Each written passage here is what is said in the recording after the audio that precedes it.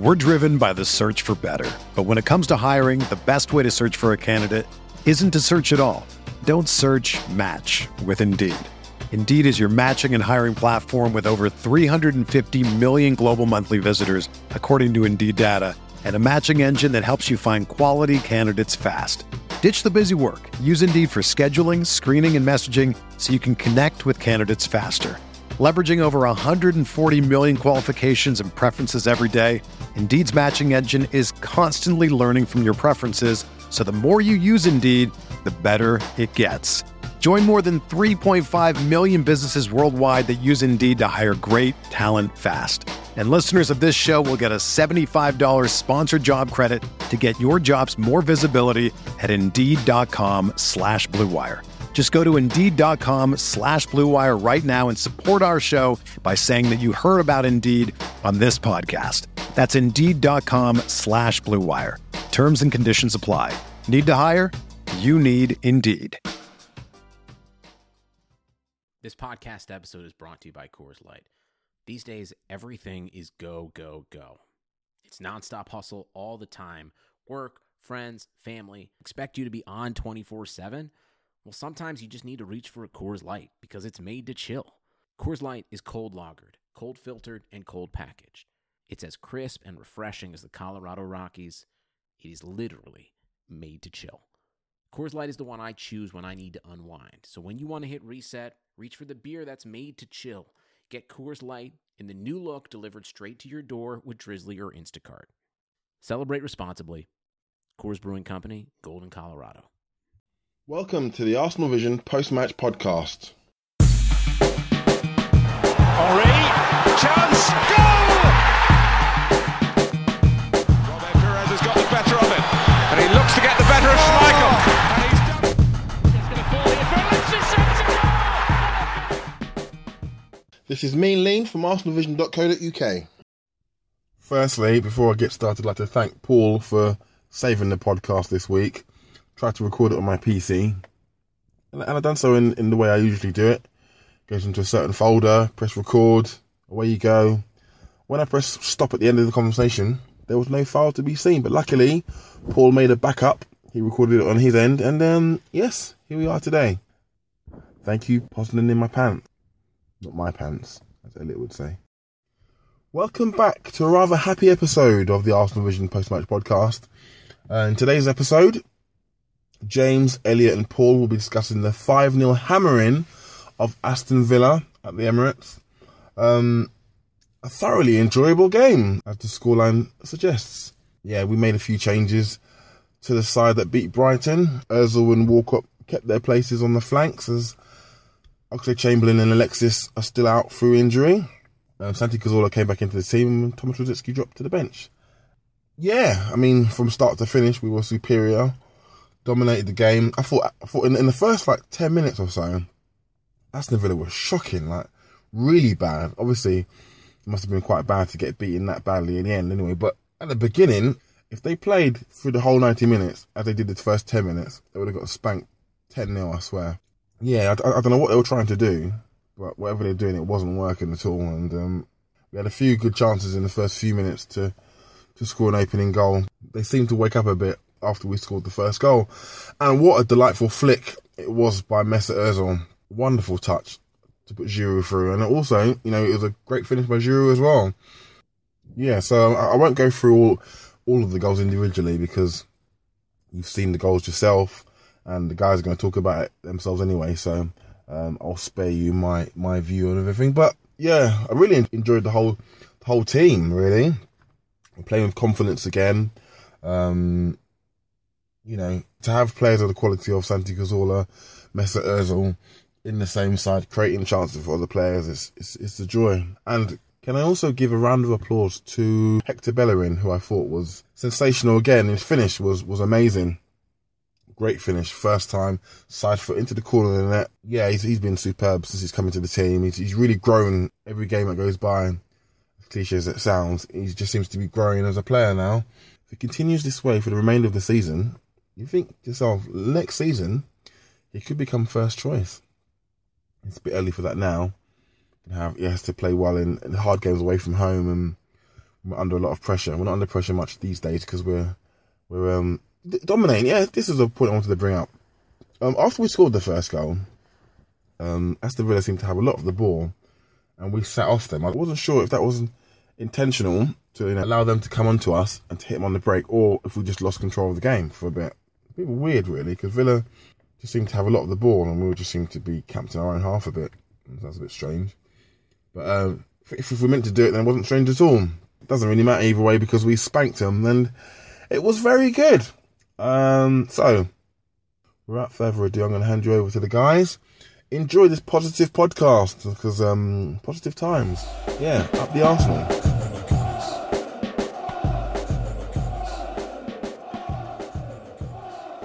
Alexis Sanchez carries Arsenal once again as teammates fail to... No, that's the wrong script they have in my teleprompter. Guys, can you swap that out? Okay, thanks. That's perfect. 5-star Gunners overcome hapless Aston Villa at home as Alexis Sanchez is given the day off. I assume he was put in restraints somewhere in the dressing room. And Arsenal cruised to victory.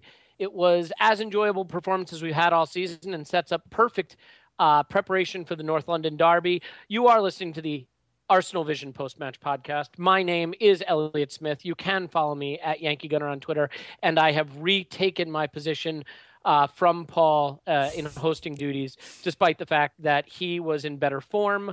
I have retained my place. So call me the Jack Wilshere of podcasting. We're going to kick on. We got a lot to get to. In an effort to keep my job, I have actually written down questions to ask, so there will be no rambling mess, although we're already, a minute and a half or so into it, and I have not even introduced my guest. So let's get to it. The regulars on the show. We would start with the man who would be king, Paul. Great job hosting last week. You can follow him at Posnan in my pants. Welcome back, Paul. Woohoo! And I must say, I really enjoy that intro. I'll have to stop enjoying the pod and actually participate in it. Good work, Elliot. Oh, thanks. Yeah, lovely. Appreciate it. Yeah, I like being patronized right off the bat. Patronized? And joining us, having attended the match in person in the stadium, I always thought you were one of those plastic fans who actually goes instead of watching it on TV where you can hear the commentary, is James. You can follow him at GoonerFanatic49. None of that messing about with his Twitter handle today. We're going to get it right. GoonerFanatic49 on Twitter. James, thank you for joining us following your attendance today. Cheers. Good evening, Paul and Elliot. Pleasure to be here. It is a pleasure. We have a lot of good things to talk about. I'm going to struggle to come up with Elliot's negativity corner today or criticism corner today.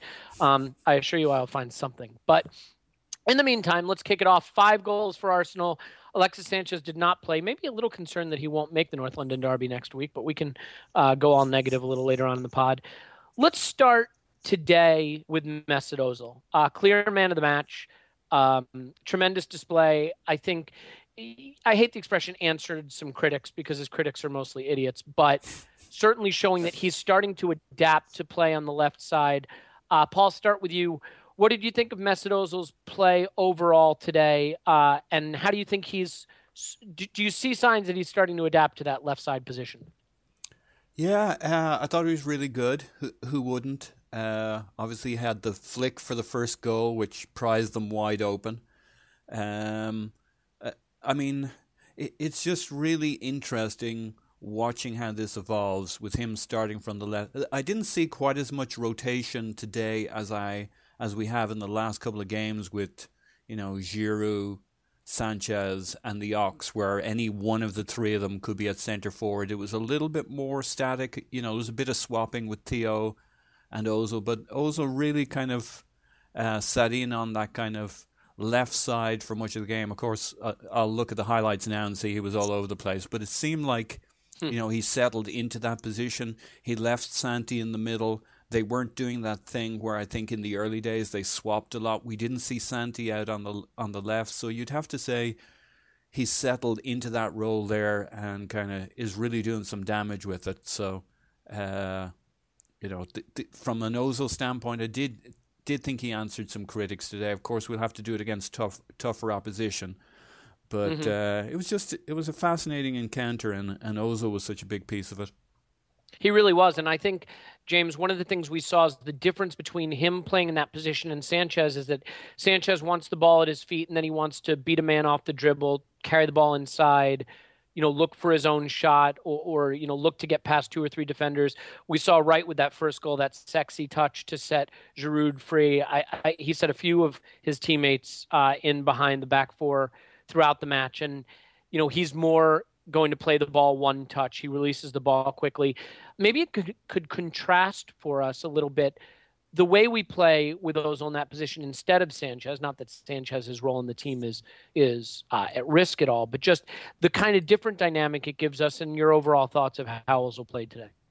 Absolutely. I think it's also something that's pretty exciting to look forward to in the future when you have perhaps Alexis on the right, Ozil on the left, and the two different challenges that they create for opposition. And as you say, Ozil's ability to not only create that killer sort of one-touch pass in the final third, but his efficiency when carrying the ball in that area of the field, creating that little bit of space, and his precision, his ability to always seemingly choose the right option and choose the right pass. I look back to when leading 1-0, his play, I think it was around the sort of 30th minute, and I could be wrong on that front, coming in from the right and spotting Ramsey on the edge of the box when most players would have just whipped the ball into Giroud and Santi and Walcott that were breaking into the box, which then led to Ramsey sort of forcing the save from the Villa keeper. But I thought he was not only was he excellent throughout the match, he created the first chance excellently. He had that chance that was called offside. From where I was standing in the stadium, you guys can tell me far better, having watched the replays and all. But it certainly seemed like a close call and a tight decision at that. Whether it was even offside, I'm sure was up for debate. I think he was level. It was definitely close. The commentators for NBC in the States, Lee Dixon, no bias there, he felt that it was onside. But yeah, it was definitely close. I think it was marginally off. They looked at it at halftime, drew the little line, and he had kind of like a quarter of his shoulder maybe poking over.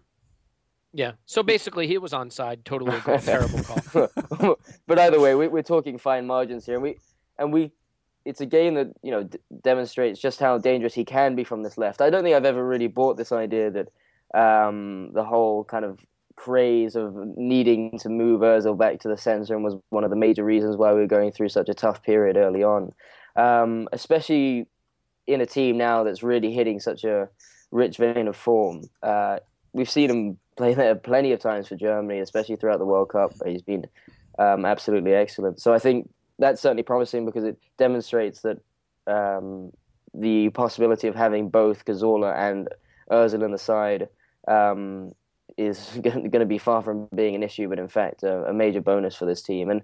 And just a final point was that finish for the second goal was absolutely excellent. I think it was really the only place he could have put it to, given sort of the angle of the shot. And one of the major criticisms that have probably been levied towards Mesut has been his decisiveness when going through on goal, and that was an excellent finish. And also in both the two goals that he played a major part in, were both extremely crucial points in the match. So that at 1-0, that second goal really changed the game. I absolutely think you've hit on something super important there, which is that his assist was for the opening goal and his goal was the second one that really made the game safer. And I think if there's one thing he's maybe been accused of is being a flat track bully, not that Villa were good today or contributing at times when a match was already decided. His contributions today were incredibly decisive in terms of getting us the lead and making the game safe, which was great to see. Paul, anything to add on Ozil, the dynamic of Ozil's play versus Sanchez? Yeah, I mean, what struck me today in particular, I mean, I'm amazed, we'll talk about this more, but I am amazed we're playing a 4-1-4-1 or whatever you want to call it against Villa, who can't score against anybody at the Emirates. Mm-hmm. But if you're going to play like that, Ozil takes care of the ball really well on the counter. I mean, just if you think back to Sanchez, and maybe it was just more intense competition, but how many times did he spill the ball on the counter or whatever? And Ozil was so clean today. Nor should his speed on the break be underestimated. I don't know if anybody saw that thing of Theo talking about the 40-meter sprint in the competition with the team, and then he was going on about how he was talking about Gnabry, but how Gnabry was doing the sprint over and over again because he wanted to beat Ozil. Now, Gnabry was a sprinter as a kid, I think around the 12, 13 years old. So he's got some pace. Okay, that was a while ago, but it means he's got pace in those legs, and it means Ozil's nothing to be trifled with in terms of pace. I think we all know that, but we certainly saw it on his goal in the counter attack. Well, the one thing we know is that the manager feels that Sanchez could move the ball quicker. He's made comments like that in the past, and Ozil's approach to the counterattack is as soon as the ball comes to him, release it for a player running in behind the back four in space. Sanchez's first instinct is to make a move, beat the man that's marking him, and try to carry the ball up the pitch. Yeah. Both can be effective. I mean, Sanchez has been very effective that way, but I think the Arsenal way, to be cliche about it, is the way Ozil does it. By the way, I've been meaning to ask both of you, does one of you have a set of poker chips or a gold chain that you play with while we're recording this podcast? The viewers want to know. Listeners, there are no viewers. They can't see it. They're just listening. There's a rustling sound, a clinking sound. Come on, own up to it. Which one of you is it? Neither? No one's going to admit it? All right, we'll move on. I got a gold chain because I'm confused about what Ozil's celebration was about. It seemed a bit hip-hoppy, so yes, I am wearing... No, I think it was, a third child or the birth of a baby or something? Yeah, birth of his baby girl, Mira. Mira, yeah. So it was an M. Okay, yeah, it was an M. It was making with his fingers and then sucking his thumb and making an M, and he looked a little like a gecko while he was doing it. It seemed to be some kind of creature crawling along the ocean floor. That'd be my guess. Yeah. Well, maybe he's given birth to a crustacean. I take that back. I'm sure it's a lovely humanoid child. But let's move on because, we can discuss obstetrics later. But in the meantime, I think that as well as Ozil played, this was a true team performance. And one of the things we've sort of started to do on this podcast as a regular feature is have a non-man of the match, man of the match in games where there's been a clear-cut man of the match. And I think Ozil was close to being clear-cut today. We like to kind of pick another player to single out for praise or criticism where it's deserved, but Giroud really doesn't deserve much today, so we'll move on from that. Who, James, was your non-Ozil man of the match? And I don't use this as your opportunity to praise 7 different players. Just give me one. Elliot, cover your ears. Oh, you're not going to say Olivier. Cover your ears, Elliot. No. I am indeed going to say Olivier. What? Absolutely. I'm going to... And I'll tell you... Well, just between us, just really quickly, I want you to know I had the tweet half written about him blowing the chance for that opening goal when the ball got caught under his foot. So he's lucky he finished that. I had my scathing...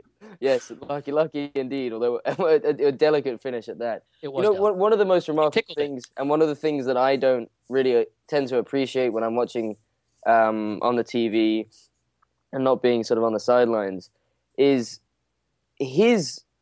we do talk about it a lot, but when you see it in the flesh, his ability to win the ball in those aerial duels is phenomenal. He comes out wide, he pulls off onto the fullback, and he's often surrounded by 2 or 3 Villa players who are pushing and shoving him. And every time I was constantly remarking with the fan that I go to the game with was just how excellent he was at regurgitating possession from mostly our own goal kicks, but also from the defensive side of things. And I think it's one of his aspects of the game that has always been a forte of his, but he's improved on significantly over these past couple of seasons. And even aside from that, because when you look at that team out there today, when you look at, say, players such as Santi Cazorla and Ozil, etc., these aren't players that you can really target that, especially with Sagna now gone, I guess Monreal is somewhat of an option. Giroud really is our only get-out option. He really is superb at it, and he gives the team a breather. He allows us to maintain possession. I think that's absolutely pivotal to the way that we play. But even aside from that, which isn't something that necessarily has a very direct output on the very productive aspects of a game, aka goals and assists, he was supremely influential in the earlier parts of the goals. He set up Ozil excellently. Was it a one-touch pass, or it was a ball from Theo to Giroud and then unleashed Ozil. The finish, although he did get slightly caught up with his feet, the finish was excellently, especially to have the composure, having somewhat sort of had the ball trapped in between his 2 feet. I thought was excellent, and his all-round play in and around the final third was he's got a great touch. And the funny thing about his goal actually was it's a goal that we very rarely, or we often tend to joke about, in the sense that it's one that we rarely imagine Giroud scoring. Villa played a somewhat high line. He on the counter managed to surge past the trailing Villa defenders before chipping the goalie. And I thought, Ozil put him into like another postal code, but that's another point entirely. I will say this: there is no denying that Giroud has tremendous ability, tremendous vision for his teammates and ability to set up his teammates. And that's sometimes his best quality and worst quality, because there was a moment early in the first half where the ball was played into him about 5 yards out of goal, relatively close to being unmarked, and he looked for a little layoff. And that's my two criticisms of him are his pace, which there is none, but he does other things, of course. But my other one would be a lack of that lack of a selfish streak at times, of a predatory instinct at times, an unwillingness to turn his man, face goal, and shoot. I'd love to see more of that from him, but no knocking. Today, the ball was moving. He kept it moving. His vision was exceptional. I'm willing to concede that he was decent. To be fair, who scored rating for the match? Cazorla was a 9.8, Ozil was a 9.48, Giroud was a 9.37. So they had those three sort of neck and neck for best performance. Paul, you want to add on Giroud or pick another non-Ozil man of the match, or both?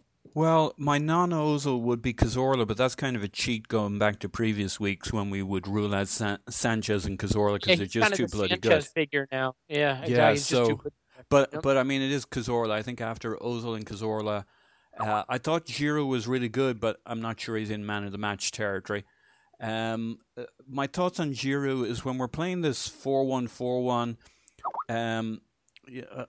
I got to think that although Giroud doesn't have a lot of pace, his linking up play, his knocking the ball to one side. We mentioned Ozil's goal on the counter-attack, which was very much down to Giroud. His touch, his passing, his layoffs, when he peels out to the right or left, he's still really good. And he doesn't have a good acceleration, a good burst, but his top gear is pretty okay. He's all right on the counter. He'll get up there into the box in time to do something. So there's a lot I like about Giroud 2.0.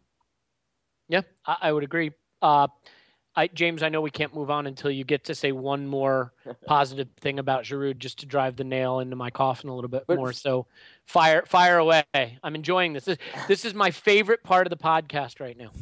Well, further to that point is his movement's actually excellent. Although he lacks pace, he makes a lot of intelligent runs. We often see his moves to, say, the front post, for example, and his ability to peel off the centre-backs I talked about on goal kicks and put himself in positions in which he gives himself the best opportunity to win the ball is fantastic. And, Cazorla had an excellent game. He had a great game throughout, and he did end up racking up 2 assists and a goal, albeit from a penalty. But the thing was, and the reason why I was quicker to praise Giroud is ultimately, much like Ozil, he contributed to the 2 most important goals in the game that effectively finished off Villa. From that point on, it became a bit of an exhibition match. But of the 2 goals, the first and the second, Giroud was a major influence in both. And I think that has to be given further credit, because that just changes the entire landscape of the fixture itself. Mm-hmm. No, I think that's fair. Let's talk about the game specifically, which is not something we traditionally do on the post-match podcast. But we're going to start adding that in, I think, as a regular feature, discussing the match. The goals were great. 5 of them to pick for. We've picked our player of the match. Let's pick our goal of the match. Paul, of the 5, you have a favorite? It's between Walcott and Ozil's. I'll go with Walcott. Mm-hmm. Particularly because it's the finish. No, it's because it's Super Bowl Sunday. Was there a more Super Bowl goal played out of those 5?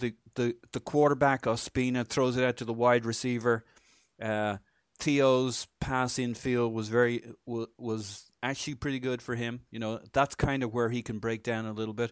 His run, I mean, he's out wide. He has somebody inside him. It might be Giroud, I don't know. But he takes off on a diagonal, great diversion run to pull the play with him, but he actually ends up getting the ball. Beautiful first touch, curving, arcing finish around the keeper. I mean, he's really good at that finishing stuff. I thought it was a beautiful goal. We carved them wide open, pace, counter-attacking. To me, I've been thinking about this team a little bit. I don't know what's going on. I'm really confused with what we're doing this year. We've gone from Barca light to Real light in terms of our approach. You know, the chances we get now are the ones that used to screw us over against the Swanseas and against the whoever it be, the Southamptons, where we'd have all the possession and then they'd hit us with 2 goals late in the second half. And we're getting the quality opportunities. We're at home at the Emirates, as we were talking about before, and we've just flipped. We've gone Real light, and it's really fun to watch. But anyway, I thought Walcott was, by a narrow margin, the pick of the crop. How about you, James? Favorite goal? Well, Paul, firstly, I don't know what any of this quarterback and wide receiver nonsense that you're talking about is, but yeah, that's not going to be a popular part of this podcast. Screw them all. No, it was definitely the Ozil goal for me. I mean, because of, again, the timing of the goal, the exquisite finish that it was, and to see Ozil scoring a goal of that ilk just made me that much warmer inside. So it was definitely, I mean, in the crowd, that was the big goal that was scored. That was where you really felt the sort of exhilaration and you know, ecstasy. Not that you didn't necessarily feel that in any of the other goals, but I think even by the time Walcott had scored, it was that much more comfortable. And I think there was something nice about seeing Bellerin score that side-footed goal from distance, and not only to see Bellerin score, but was probably, I guess, possibly one of the best finishes. Well, was one of the best finishes of the 5 scored today. Yeah, I love the Cazorla penalty. Just smash right at Guzan. You can't handle it. No, I think the thing we liked about the goals today, you know, if you're a fan of sort of the Arsenal way, so to speak, is that for almost all of them, the movement, the passing, the touch in and around the final third, just sensational. I think my favorite has to be the Giroud goal, although it tastes like vinegar in my mouth to say it. But not because of anything he did, but just because of the sex that was that Ozil flick to put him in so far in that he couldn't be caught, which, you know, he needs like 15 yards head start. But yeah, great goals, great chance. Yeah, look, you know, I got to stay true to my brand. I mean, you know, give the people what they want. Let's talk about the shape overall. So the thing that I thought was brilliant about today is just it never really looked like we were going to play the better football but get caught out. The shape was excellent. The 4-1-4-1 was working. Coughlin was filling in the vacated areas behind the fullbacks when they chose to go forward. There was just a solidity there. Villa very rarely found space to get in and just run and create havoc in our final third. I believe we only had 48% possession at home against an Aston Villa team we dominated. And, the one thing I remember about, the Invincibles in that era was that it wasn't a possession-based team. It was a counterattacking approach. And you mentioned, Paul, Real Madrid, and that's a little more how they like to do it as well. This was a very composed, professional display, admittedly against a poor Villa side, but not just in the attacking half, but also defensively. James, what do you think about this 4-1-4-1 formation, our shape overall, and playing a little bit more without the ball? Is this sort of the way forward for us? And I know Villa weren't great, but do you think that this is why Arsene Wenger tried to make this change at the start of the season, and now we're starting to see it sort of work, especially now that we have a player in Coughlin who can fill that one player role between the midfield and defensive lines? I think so. We talked a lot about at the beginning of the season that the formation was created really to just bring in Wilshere and Ramsey into the same side, although Wenger tends to think far bigger picture than just that. And I think we're really starting to see it bear fruition now. It's the type of formation, especially when you look back to the City game, that you see as being far more penetrative and far more effective against the bigger teams. But I think today was a fantastic example of just how how effective it can be against the smaller sides too, to not only come out extremely comfortable winners, but to concede so few shots on goal. There was only the headed opportunity right towards the end of the first half by Benteke, which was matched by a pretty good save from Ospina, where we really felt any danger whatsoever. And I suppose right at the end there was that snapshot or the shot that Ospina parried away for a corner. Aside from that, I really don't remember feeling under any pressure or any danger whatsoever, despite the lack of possession we had. And we really do have the pace and the type of players that are so dangerous on the counter and so efficient with the ball. Of that 48% of possession, we just, we tend to make a lot of the right decisions. It's very much suited to the type of players we have at our disposal. I'm looking forward to hopefully seeing this formation being used for not only the rest of this season, but going forward with this current crop of players. Yeah, I mean, the thing is, when we have the ball now, we're using it more intelligently, more incisively, trying to create chances from deeper as opposed to passing it around the edge of the area for 45 minutes. Paul, how important do you think getting the first goal is to the success of this approach, in terms of it sort of forcing the opposition to try to come on to us a little bit and allowing us to sit and not sit and just defend, but stay in that more defensive formation? Or do you think just in general that this formation, this style of play allows us to make more intelligent use of the ball when we have it? Well, I think you covered the bases there. Certainly, if you look at the last few games, we got the first goal. It's settled everything down and it's played into that formation. But in a way, that way of playing is kind of a virtuous circle, isn't it? We're playing with more confidence, more assuredness, more trust, so we're less dodgy at the back. The formation leads to more solidity at the back. We're the guys more likely to get the first goal because of that. We're solid at the back. We're feeling good. Our chances tend to be the better kinds of chances because they're kind of, the play's more open. It's on the counter. I mean, for Villa to come and play a high line and a high block at the Emirates, and for us to be holding back, it's no wonder that first chance, Giroud actually managed to catch them wide open and put a sprint on. And in his defence, I'll say, those chances are never very easy when you're one-on-one with the goalie, unless that's the kind of thing you do on a regular basis. He, as you're kind of pointing out, he never gets himself in those situations. So I think his dodgy touch did him a favour and made him make a decision, gave him a bit of an angle on the keepers, and it all worked out very favourably. But looking at the formation and that approach, I'd like to go back to the Man of the Match award ruling out the first two. I mean, Coquelin has been great, and maybe he wasn't the third best player on the pitch, but that position has had the biggest upgrade of any position on the pitch this year. Well, I'll say this about Coquelin. I mean, the 5 tackles, 5 interceptions, a clearance, a blocked shot, all those things he's doing are important. But to your point about Coquelin, what he's doing now that he wasn't doing when he first came into the side, 92.6% pass accuracy or pass completion percentage. Yeah, and we talked before in games about, I think I said something about it, where it's like almost every second pass was a little dodgy with him in the past. He wasn't assured on the ball, and that's completely changed now. And he's keeping it so simple. He'll roll the ball to the guy beside him now.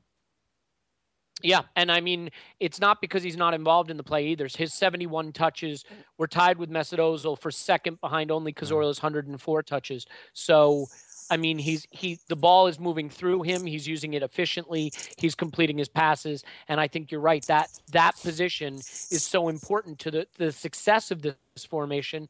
And we didn't see this formation being as successful early in the season.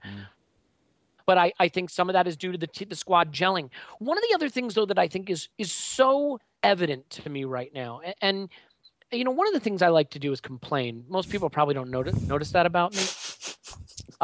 But it is an aspect of my character that I think sort of is there under the surface if people scratch the surface and look for it. And one of the things I used to like to complain about is that I thought Arsenal was a very comfortable place to play football and that there weren't consequences for poor performances. And as a result, players weren't pushed.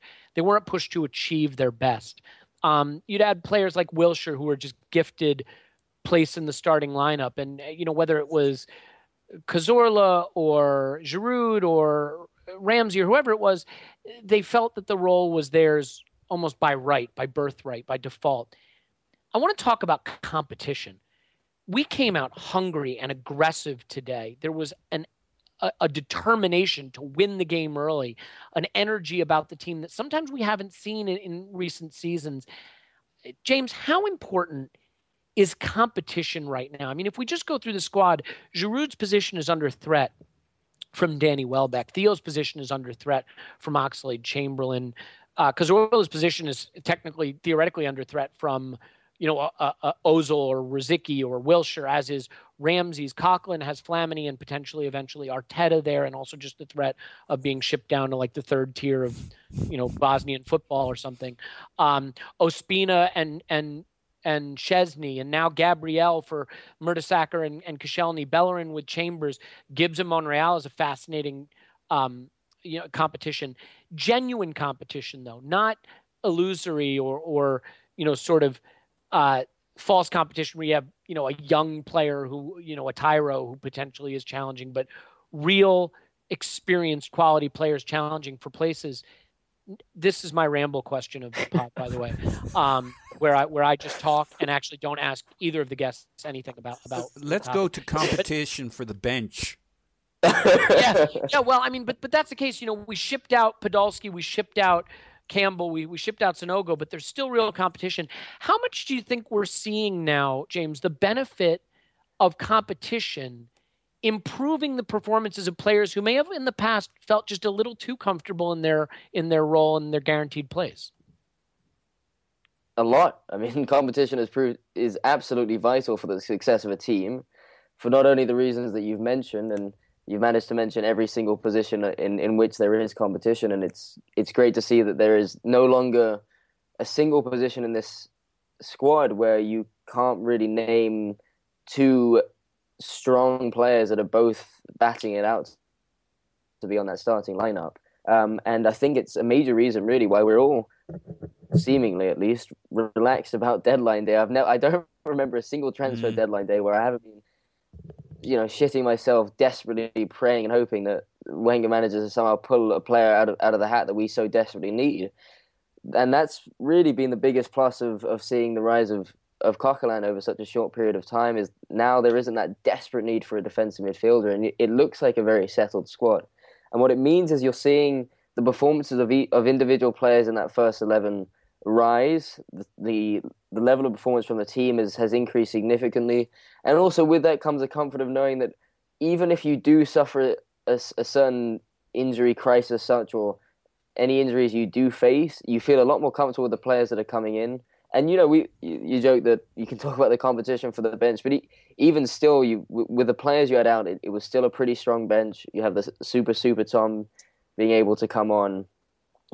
Even, for example, say a Chuba Akpom seems like a talented young player, and it's now, we've often talked about in the past how we really shouldn't be relying on young players, young talented players to come in and do a job for us. But when you have a team that we have now, you actually have the ability to kind of, in games such as today, when you're quite comfortable, to be able to now try and give these players an opportunity now and then, rather than have to actually rely on them, and when the pressure is so insurmountable for players in that stage of their career. And it's excellent to see. But I guess the flip side of that is it makes it that much more difficult for a player of in Chuba Akpom's position, for example, to even get in the side, which is where the issue lies in perhaps renewing his contract. But it's fantastic, and I think this is probably now the best Arsenal squad we've seen since I'd say around 2005, 2006. I would say also there's a difference between having backup options and having genuine competition for places, right? I mean, it's all well and good saying, oh, here are the 11 players who didn't start today. But if those 11 players were never in contention to start, that's not real competition. Alexis, Mertesacker, and Koscielny aside, I don't think any player can say that their place in the team is guaranteed right now. Absolutely. And the word sort of deadwood is one that we used to throw around so consistently. You, quote unquote, can't really, there's no one that you look to in this squad now that you can really refer to as deadwood. There's one. I mean, Giroud aside, I'd agree. Well, and the thing is, when have we ever been able to pick our first 11? We so regularly say, Wenger doesn't necessarily even have to have in his mind who his first 11 is, because often a team can pick itself through injuries. But when there's so much competition, as in when there's, when you've got the FA Cup to play, the Champions League, when there's so many games coming thick and fast, you need various players to be able to step up at different points in the season. And it's excellent to see, and that in itself just breeds confidence, certainly as a fan, and I imagine for the players too in the dressing room. Yeah, I do have to give you a demerit, though, because I believe you were instructed prior to the podcast by Linus to say Wenger instead of Wenger. Did I say Wenger? I'm sorry. You did say Wenger. Well, I'm sorry if it sounds like I'm a Wenger out then.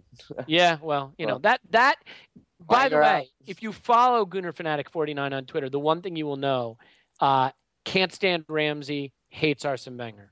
Two things that sort of typify his Twitter persona. I'm kidding, of course. Paul, it's this competition for places that I think is bringing out the best in some players who we might not have expected. I mean, you look, and I think you would have said at the beginning of the season, Kieran Gibbs is clearly the starting left back. That is not the case anymore. There was a time when we would have said Callum Chambers was clearly the starting right back in the absence of Debuchy. That is clearly not the case anymore. What are some of the more interesting competitions that you see around the pitch? And if you want to add to sort of what you think the impact of competition has been on the performances overall. Well, it's one of those really difficult balancing acts that only the best managers can handle. I mean, I remember reading various bits and pieces of players who played for Ferguson, who was a famous rotator of teams, and there was just this constant stream of players, because Ferguson's door was apparently open to these guys coming in asking why they're not getting picked for the next game, and he'd find a way to tell them why. And they'd say things like that he had me lined up for a game that was coming up in 2 weeks' time, and I'm like, 2 weeks' time? You're getting fobbed off, mate.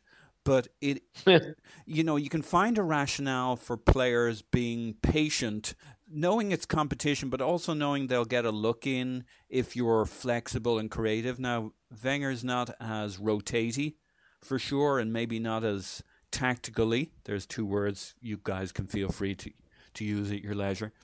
Yeah, we'll do. Yeah.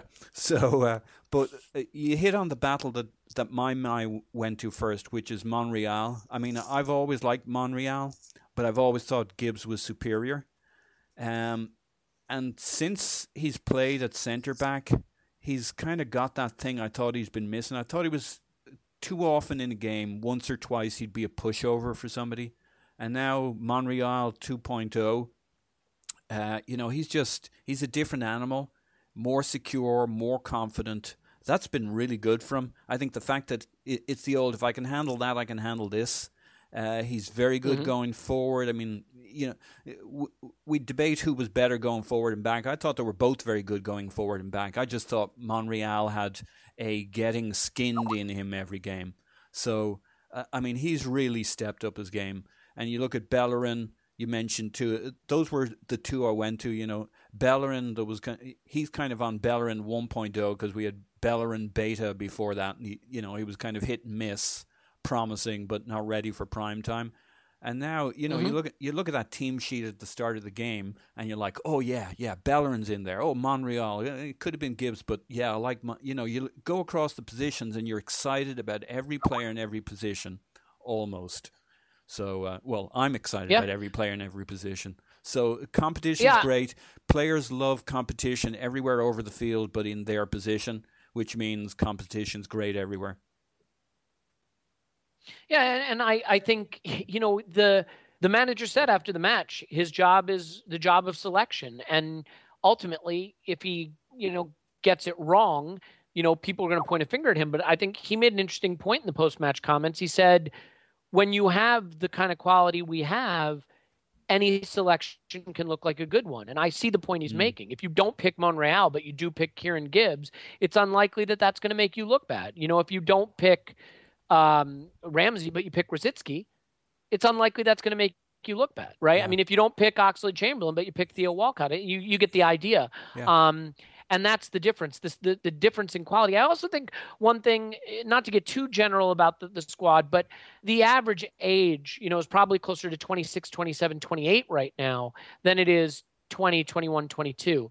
I mean, Bellerin aside, who wouldn't be playing if it weren't for a Debussy injury, and he's a very experienced player, we're playing defenders who are approaching 30, which is prime age for defenders, and we're playing midfielders and attackers who are late 20s, and that's sort of the prime age there. So there's a lot of experience in the side too, which I think leads to more consistency.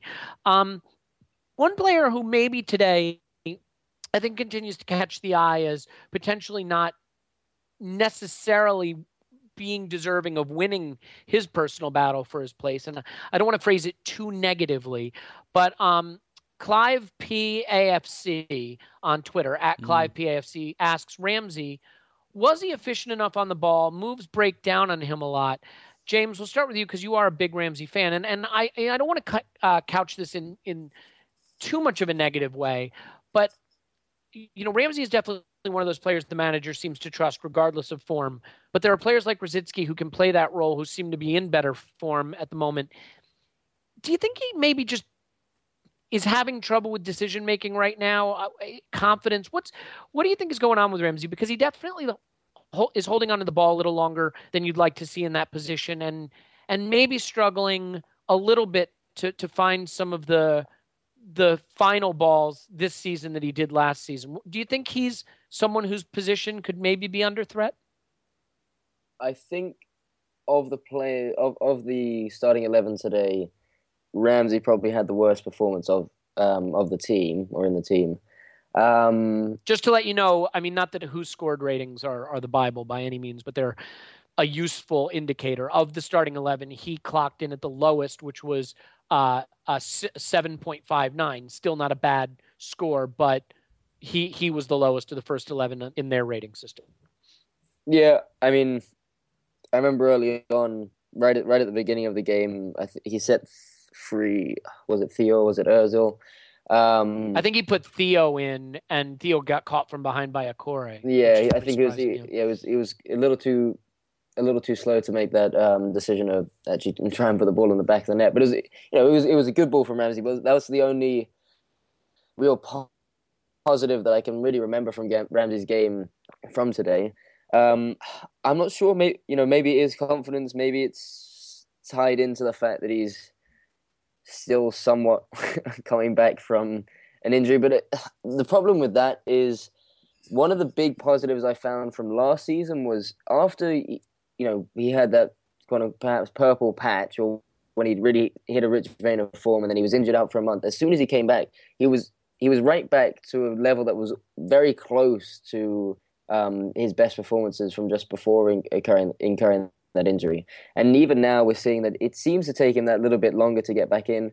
But, perhaps that's partly down to the fact that in this system, in this 4-1-4-1, he's the box-to-box player who's able to sit that little bit deeper alongside Coquelin, who does a little bit more of the dirty work, who's able to sort of close out those positions defensively.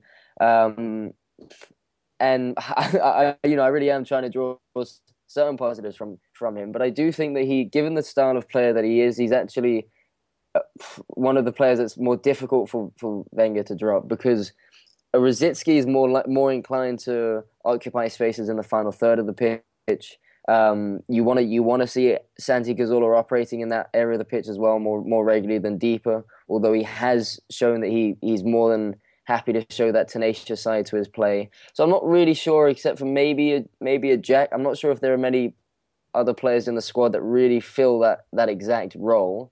And I do think, just given the quality that we've seen from Ramsey, given his stamina, his work ethic, his all-round play as a whole, when he hits form, he's a player that I think you really want to stick with, because he really does suit this formation and this system extremely well. Whereas you have a lot of attacking players, the Ozils, the Rosickys, and the Santis to play that ACM role. I just don't think I don't think there's as much competition for Ramsey's place as such. I think that's fair. I think the other thing is, let's be honest, there is inherently a huge benefit to trying to play Ramsey into form. If you believe the form he showed at the beginning of last year is what he can achieve regularly. And I think the manager has to weigh that, because if that's the player you think he is, and it's just in there trying to get out, then there's a huge benefit to trying to play him into that kind of form. Real quick over to you, Paul, because I still have on my very professional pod hosting running order 3 more topics to cover. So thoughts on Ramsey? I mean, if you're the manager, how do you feel about the way he's playing right now? I think pretty good. I mean, he hasn't played much. He's just coming back. I remember when he was talking about Jack, he said it would take Jack 7 or 8 games, and he wasn't far wrong. By that 8th game, we were all kind of raving about Jack's performance, and then we went into a bit of a funk, as did Jack, and he kind of kicked up again. But I think it takes 7 or 8 games, and Ramsey's just coming back to full strength. I thought he was, I mean, definitely, I think there's a point there that on today's performance he was a little untidy, but he's also a risk taker all the time. Those flicks we hate are also the flicks that work. So he's finding his way. I think he makes a really nice pairing with Coquelin.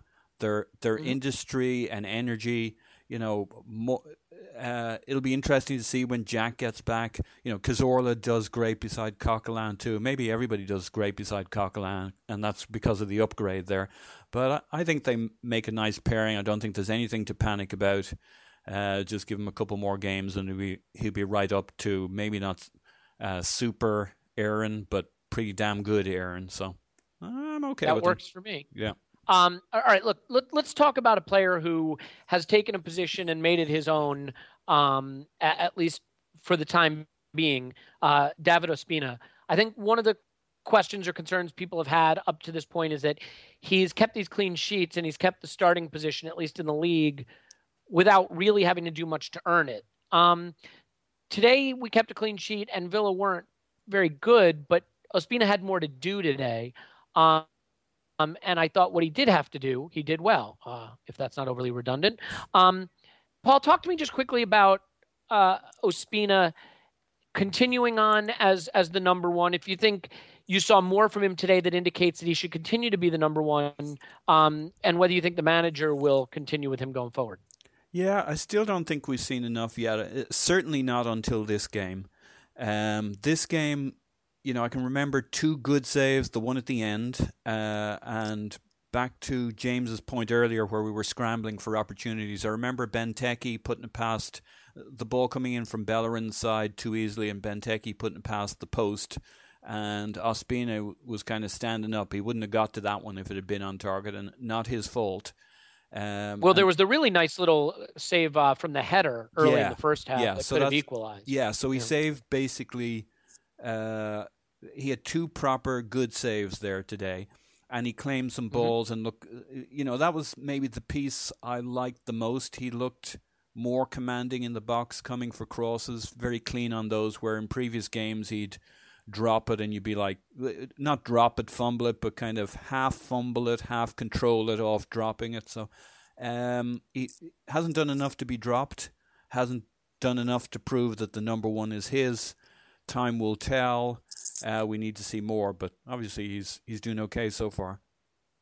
Mm-hmm. Yeah, I agree. I mean, hard to change when the keeper hasn't allowed a goal and hasn't put a foot wrong particularly. There was the one, we talked about where he touched it around the post when it was going wide and gave them a needless corner. But otherwise, I thought he didn't put a foot wrong. What about you, James? Happy with Ospina and think he continues to be the number one? Do you feel today he got a little more work in than he had in previous games and maybe indicated that he's the right choice for now? I do think so. It was a very solid performance. I think often the best barometer of a keeper is not having much to say about them.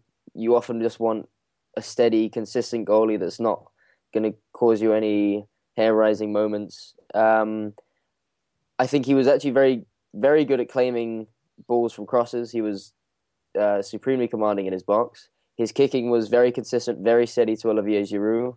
You knew where it was going every time. I thought, I think solid all-round steady performance is exactly what you want from a keeper and pretty much typified his performance on the day.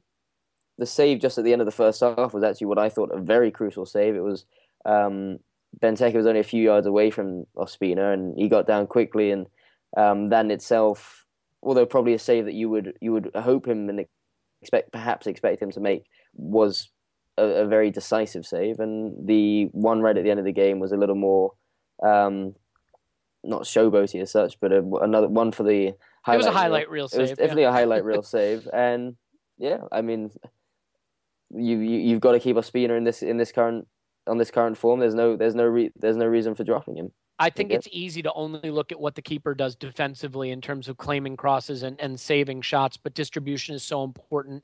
The defenders need to feel confident going back to their keeper, and they need to feel confident that he's not going to put them under pressure. And one thing we see from Szczesny in his eagerness to get the ball out after he claims it, a lot of times he throws it into a position of danger.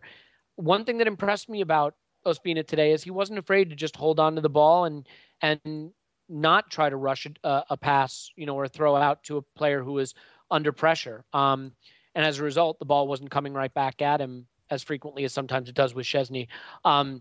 Paul, final thought on Ospina? Yeah, I think you make a great point. And back to the quarterbacking, I mean, his distribution, that throw to Theo set up that goal. So, extra credit there. No, that's a great point. Yeah, the pre-assist.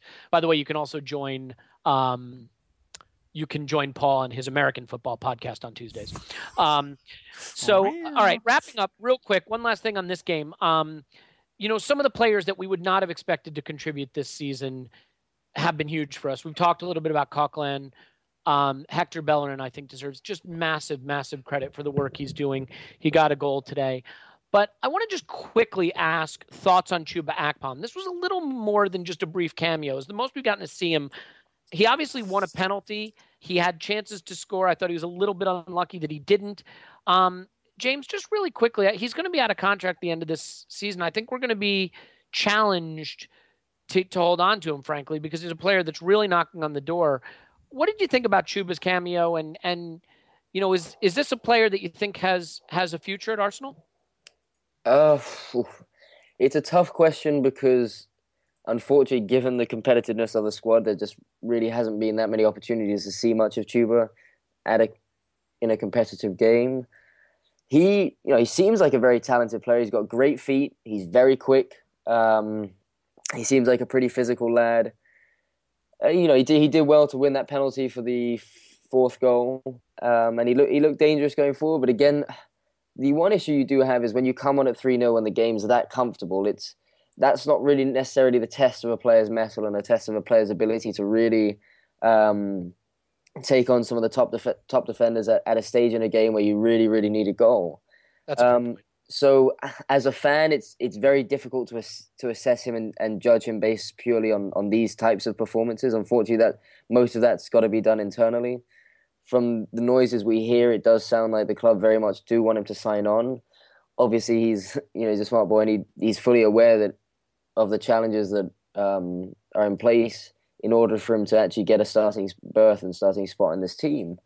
So it's going to be an interesting 6 months because it's clearly shaping up to be a team that in theory he'd probably want to be a part of, given the way in which the kind of form we're hitting. But unfortunately, with that comes the difficulties of actually being able to play for it. So from a lot of the rumors going around, it seems like pretty clubs such as Liverpool, Dortmund, and decent clubs seem to be after his signature. So there's clearly something about the lad that hopefully he can push on, show some bright performances, and be given enough confidence from the manager that he can actually play enough over the next couple of years to actually want to sign a contract.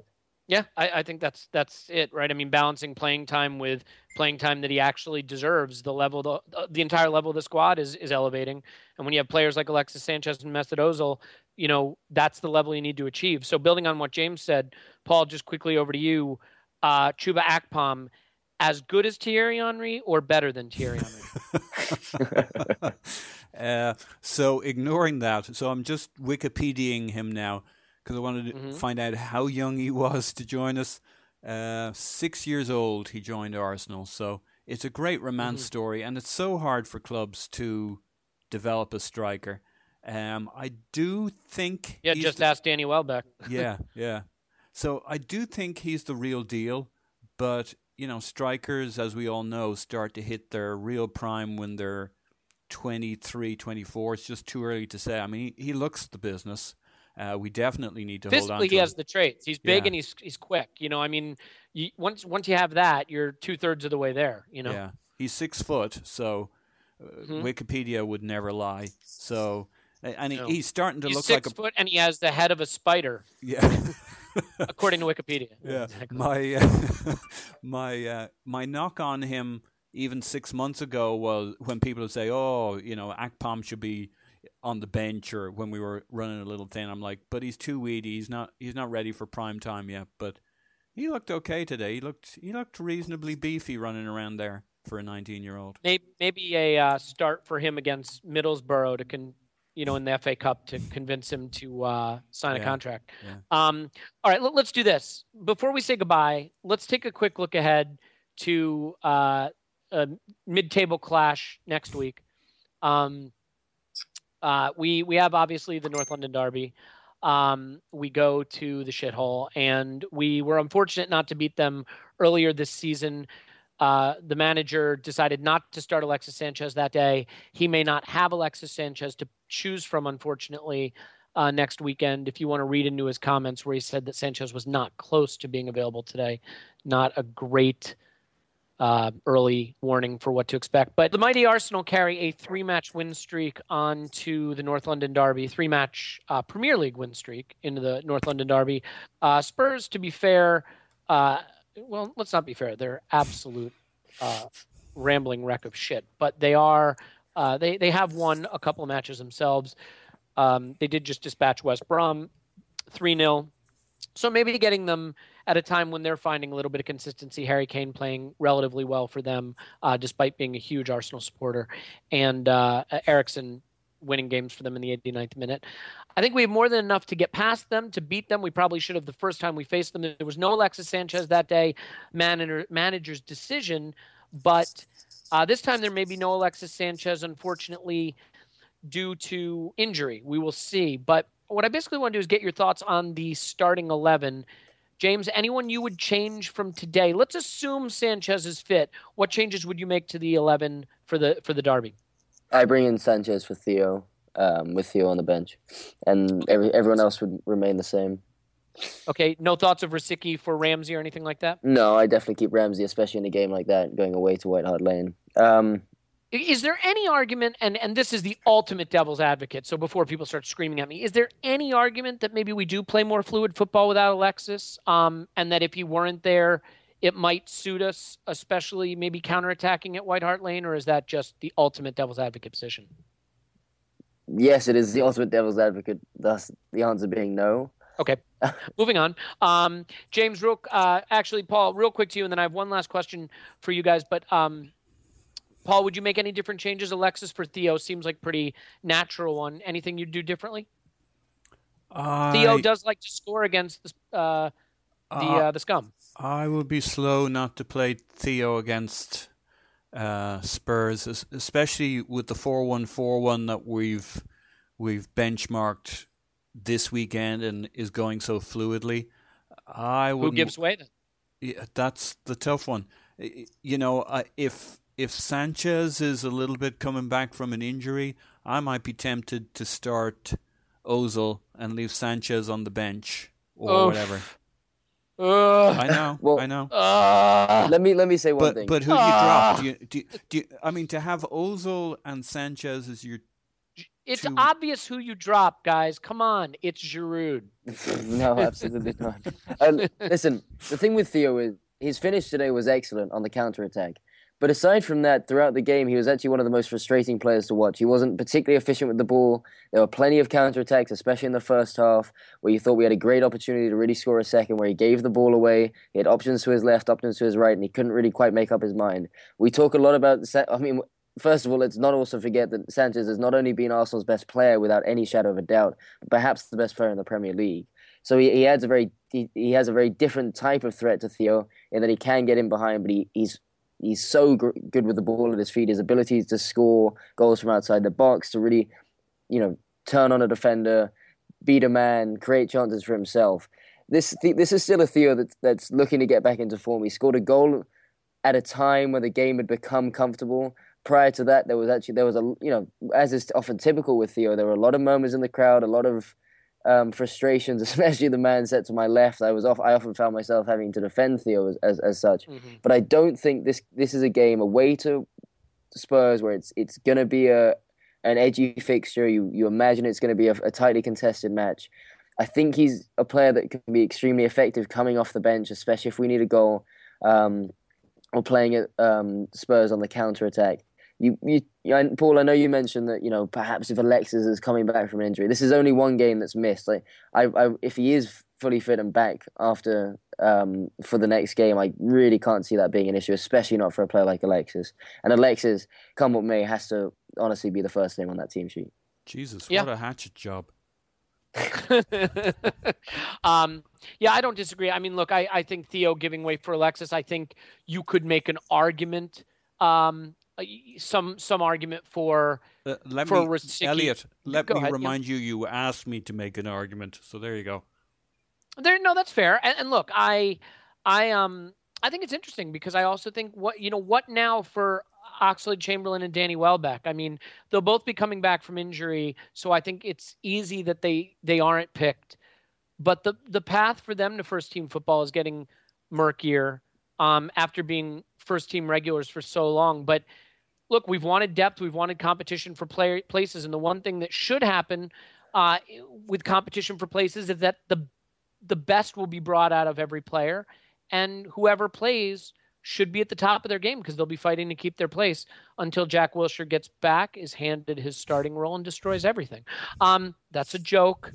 That's what we call sarcasm. Everybody calm down, deep breath. So we better leave it there. It was a glorious day for the Arsenal, 5-0, proving that we are not a one-man team. All the goals scored by different players.